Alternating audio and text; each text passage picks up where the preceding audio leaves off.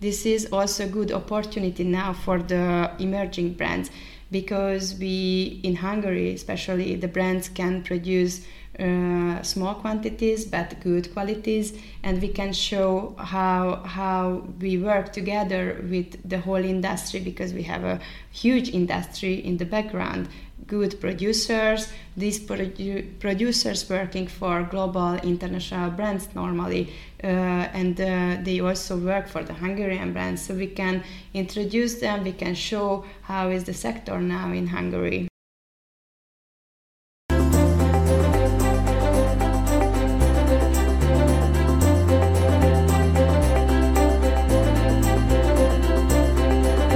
Hello, and welcome back to Corvinus Business Intelligence. We are just delighted to have as our guest today Zsófia Bota Jakab, the CEO of the Hungarian Fashion and Design Agency. This podcast was created and prepared by the Budapest Investment Club of Corvinus University. We are speaking to you from Budapest, the stunning and historic capital of Hungary. My name is Theodore Boone, and I am a member of the faculty of Corvinus University School of Business and one of your hosts for this program. My co-host for this podcast is Laura Damchak, a student at Corvinus University. Laura, could you please say hi to our listeners and say a few words about yourself? Thanks, Ted. I'm Laura. I'm currently studying business and management at Corvinus University. This is my fifth semester, and I'm a member at Budapest Investment Club for a year now. And I'm really thankful for everything it gave me. So I'm hoping to give you all something with these podcasts. So make sure you listen every Monday. And we're very thankful to have you here today as the co-host of this program. Zsófia Bota Jakab is the CEO of the Hungarian Fashion and Design Agency. Zsófia, you have, as I know, not one, but 2 degrees from Corvinus, a Bachelor of Science degree and a Master of Science degree. So I think we can say to you, welcome back to Corvinus. Thank you, Ted. Yes, I'm really thankful for you to inviting me for this podcast, because it's really important to me to attend for the Corvinus University programs. Zsófia, if you would have to point out some of the key differences between fashion and any other industries, what would you mention? So, as I mentioned, then I have a degree in economics, so I have a very good overview in this situation, and I think this fashion is every time we have to say it's a flexibility is the most key point that is diverse from the other industries, because we can see now in this situation, the COVID situation, this industry have to implement new businesses, new planning situation, and new method in the whole structure. So this market is extremely changeable and have to change every season. But now the situation was absolutely different, and if we can see that how they switched the production from one day to the other to the medical protective producing, it is just one example how this industry can change from second to second. And I also have to say it's really inspiring industry, because the new waves, the new structure that we can follow through the fashion, not only the trends, but also the industry-wise, how the technology implements opportunities in the sector. So this is really important to us, because here in Hungary, the industry has a history, a really long history. In the late of 80s, we already have really good names in the fashion industry, and we can go back and it's a good ground for nowadays. We have really good names like Clara Rothschild, who is a forefront person in the fashion industry, and everybody knows her really good. So we would like to get back to the ground and to get well known and get back this blooming industry. In your thoughts about how things have changed due to the COVID situation, I was thinking, who would have thought a year ago that masks would have become part of the fashion, for people in everyday life? So, as you very much pointed out, well, things change quite a bit. So, Laura, please go ahead. About the sales part of fashion, it's always hard to balance between being exclusive and inclusive. Do you find it more rewarding to choose one and stick with it, or being in balance? So this is something, but it's an old issue in this industry, both the exclusiveness and the inclusiveness. So if we think about the pyramid of the luxury part, so the bottom serves as a market entry. So the designers have to think, the luxury designers, have to think every time the entry products, because this is what they can sell in general, but they also need the exclusive part, the top of the pyramid, where is the product every time more exclusive, more expensive.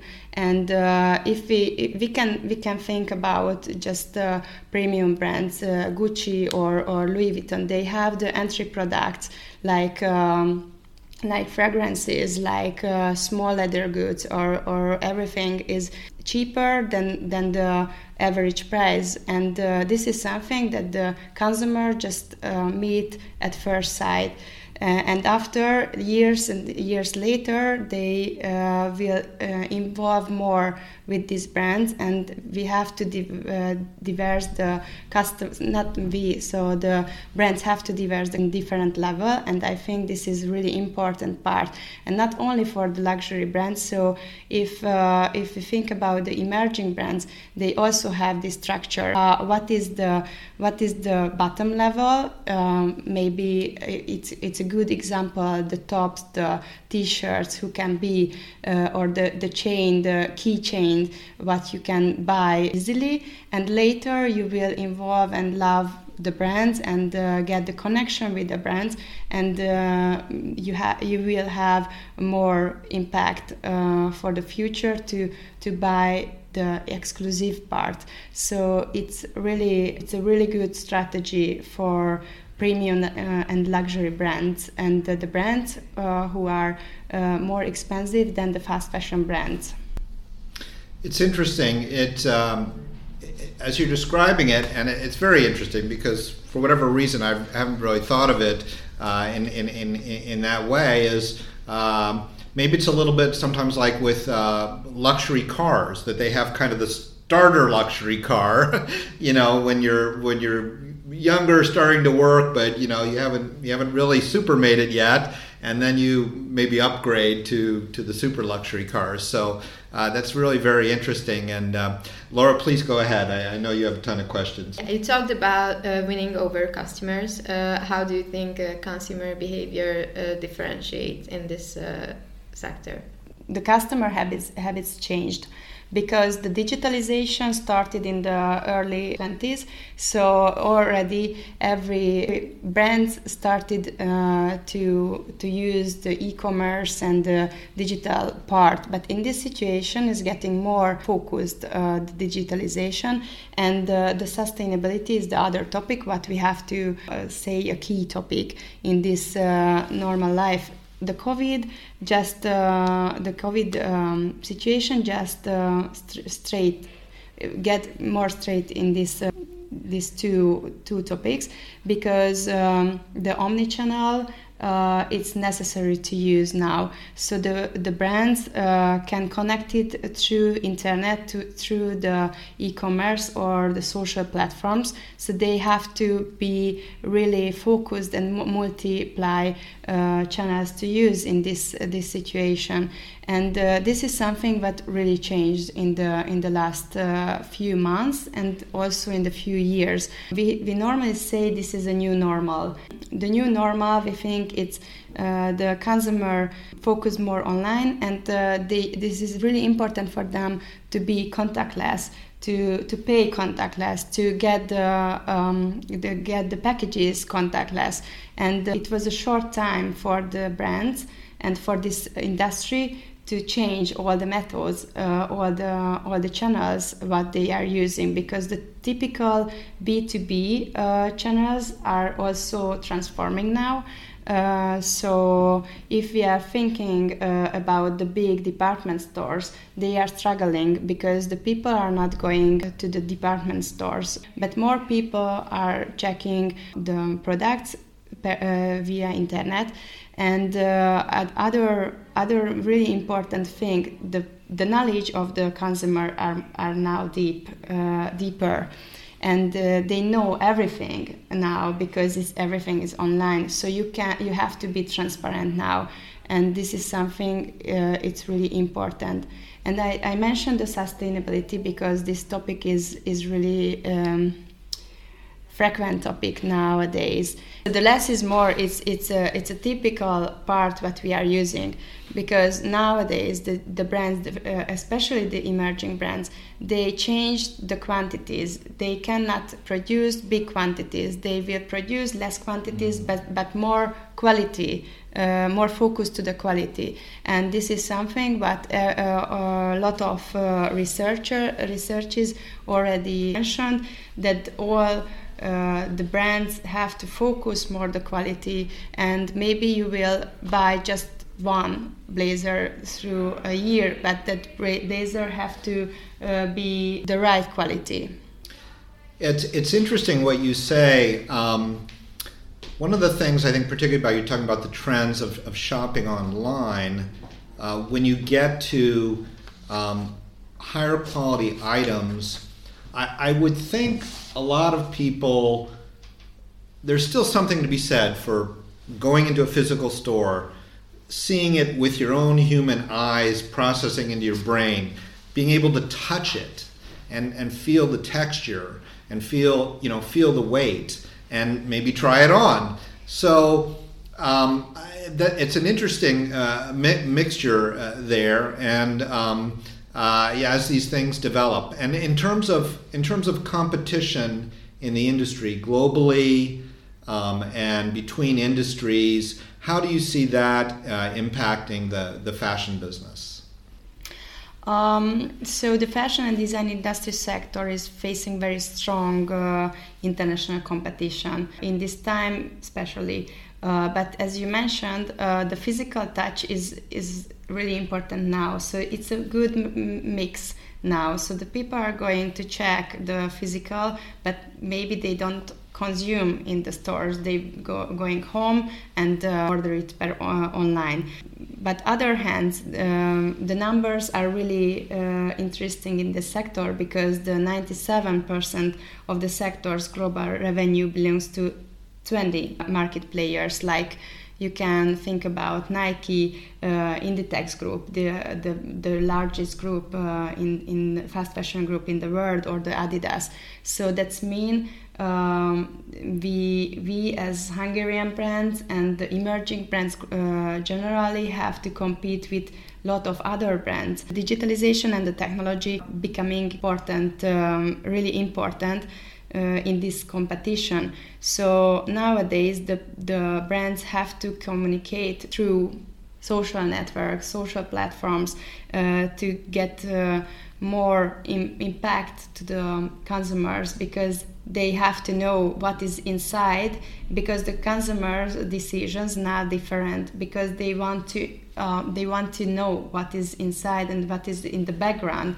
So we can see now the big houses, the big fashion houses, also giving us more details how they are producing the clothes, who are the producers, who are the men behind the production. This is something that we have to. But other hand, I have to say this is also a good opportunity now for the emerging brands, because we in Hungary, especially, the brands can produce small quantities but good qualities, and we can show how we work together with the whole industry, because we have a huge industry in the background.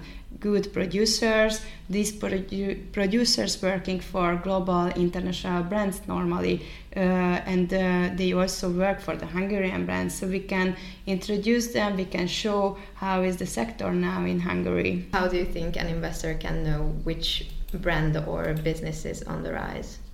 The investors are now more cautious, so they are focusing more to the details, and they checking different objectives now. Also, the objective of the social media platforms getting more important now, and the taste is not what something is searching for, because it's every time changing. So we have so many consumers in the world, and we have so many target groups in the world. So the fashion brands, it's more.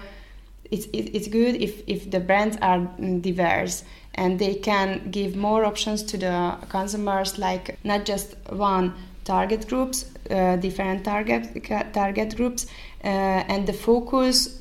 If the focus on the brand are more of the communication, or the unique delivery, or the functional one, or it's getting more important that if the brand can personalize the products, because it's also really important now. But we have also a really good number of this, because the venture capitals, according to the McKinsey study, they invested 23 billion in the fashion industry in 2017. It's a huge amount, and from this amount, the 57% was invested in the fashion and tech companies. So the companies who are also working somehow the technology. So this is also some really important thing now. How can technology and fashion work together? Because this is the future. The method of the producing, the e-commerce, everything is involved with technology. This is just a fascinating subject and discussion. I can't believe it that we're already out of time, but we are, unfortunately. Although, don't go completely away, because this is only part one of our podcast on this subject, and with our guest Zsófia Bata Jakab. There will be parts 2 and 3. On part 2, we're going to start with the very interesting question, what is fashion? And then we're going to proceed to more details on the particular activities of the Hungarian Fashion and Design Agency. I'd very much like to thank my co-host today, Laura Dancsak, for joining us all. And most of all, I would like to thank you, Zsófia Bata Jakab, for this outstanding discussion. This is Theodore Boone for the Corvinus Business Intelligence Podcast, a production of the Business Investment Club of Corvinus University in Budapest. We leave you today with these words spoken by Benjamin Franklin: "An investment in knowledge pays the best interest." Thank you.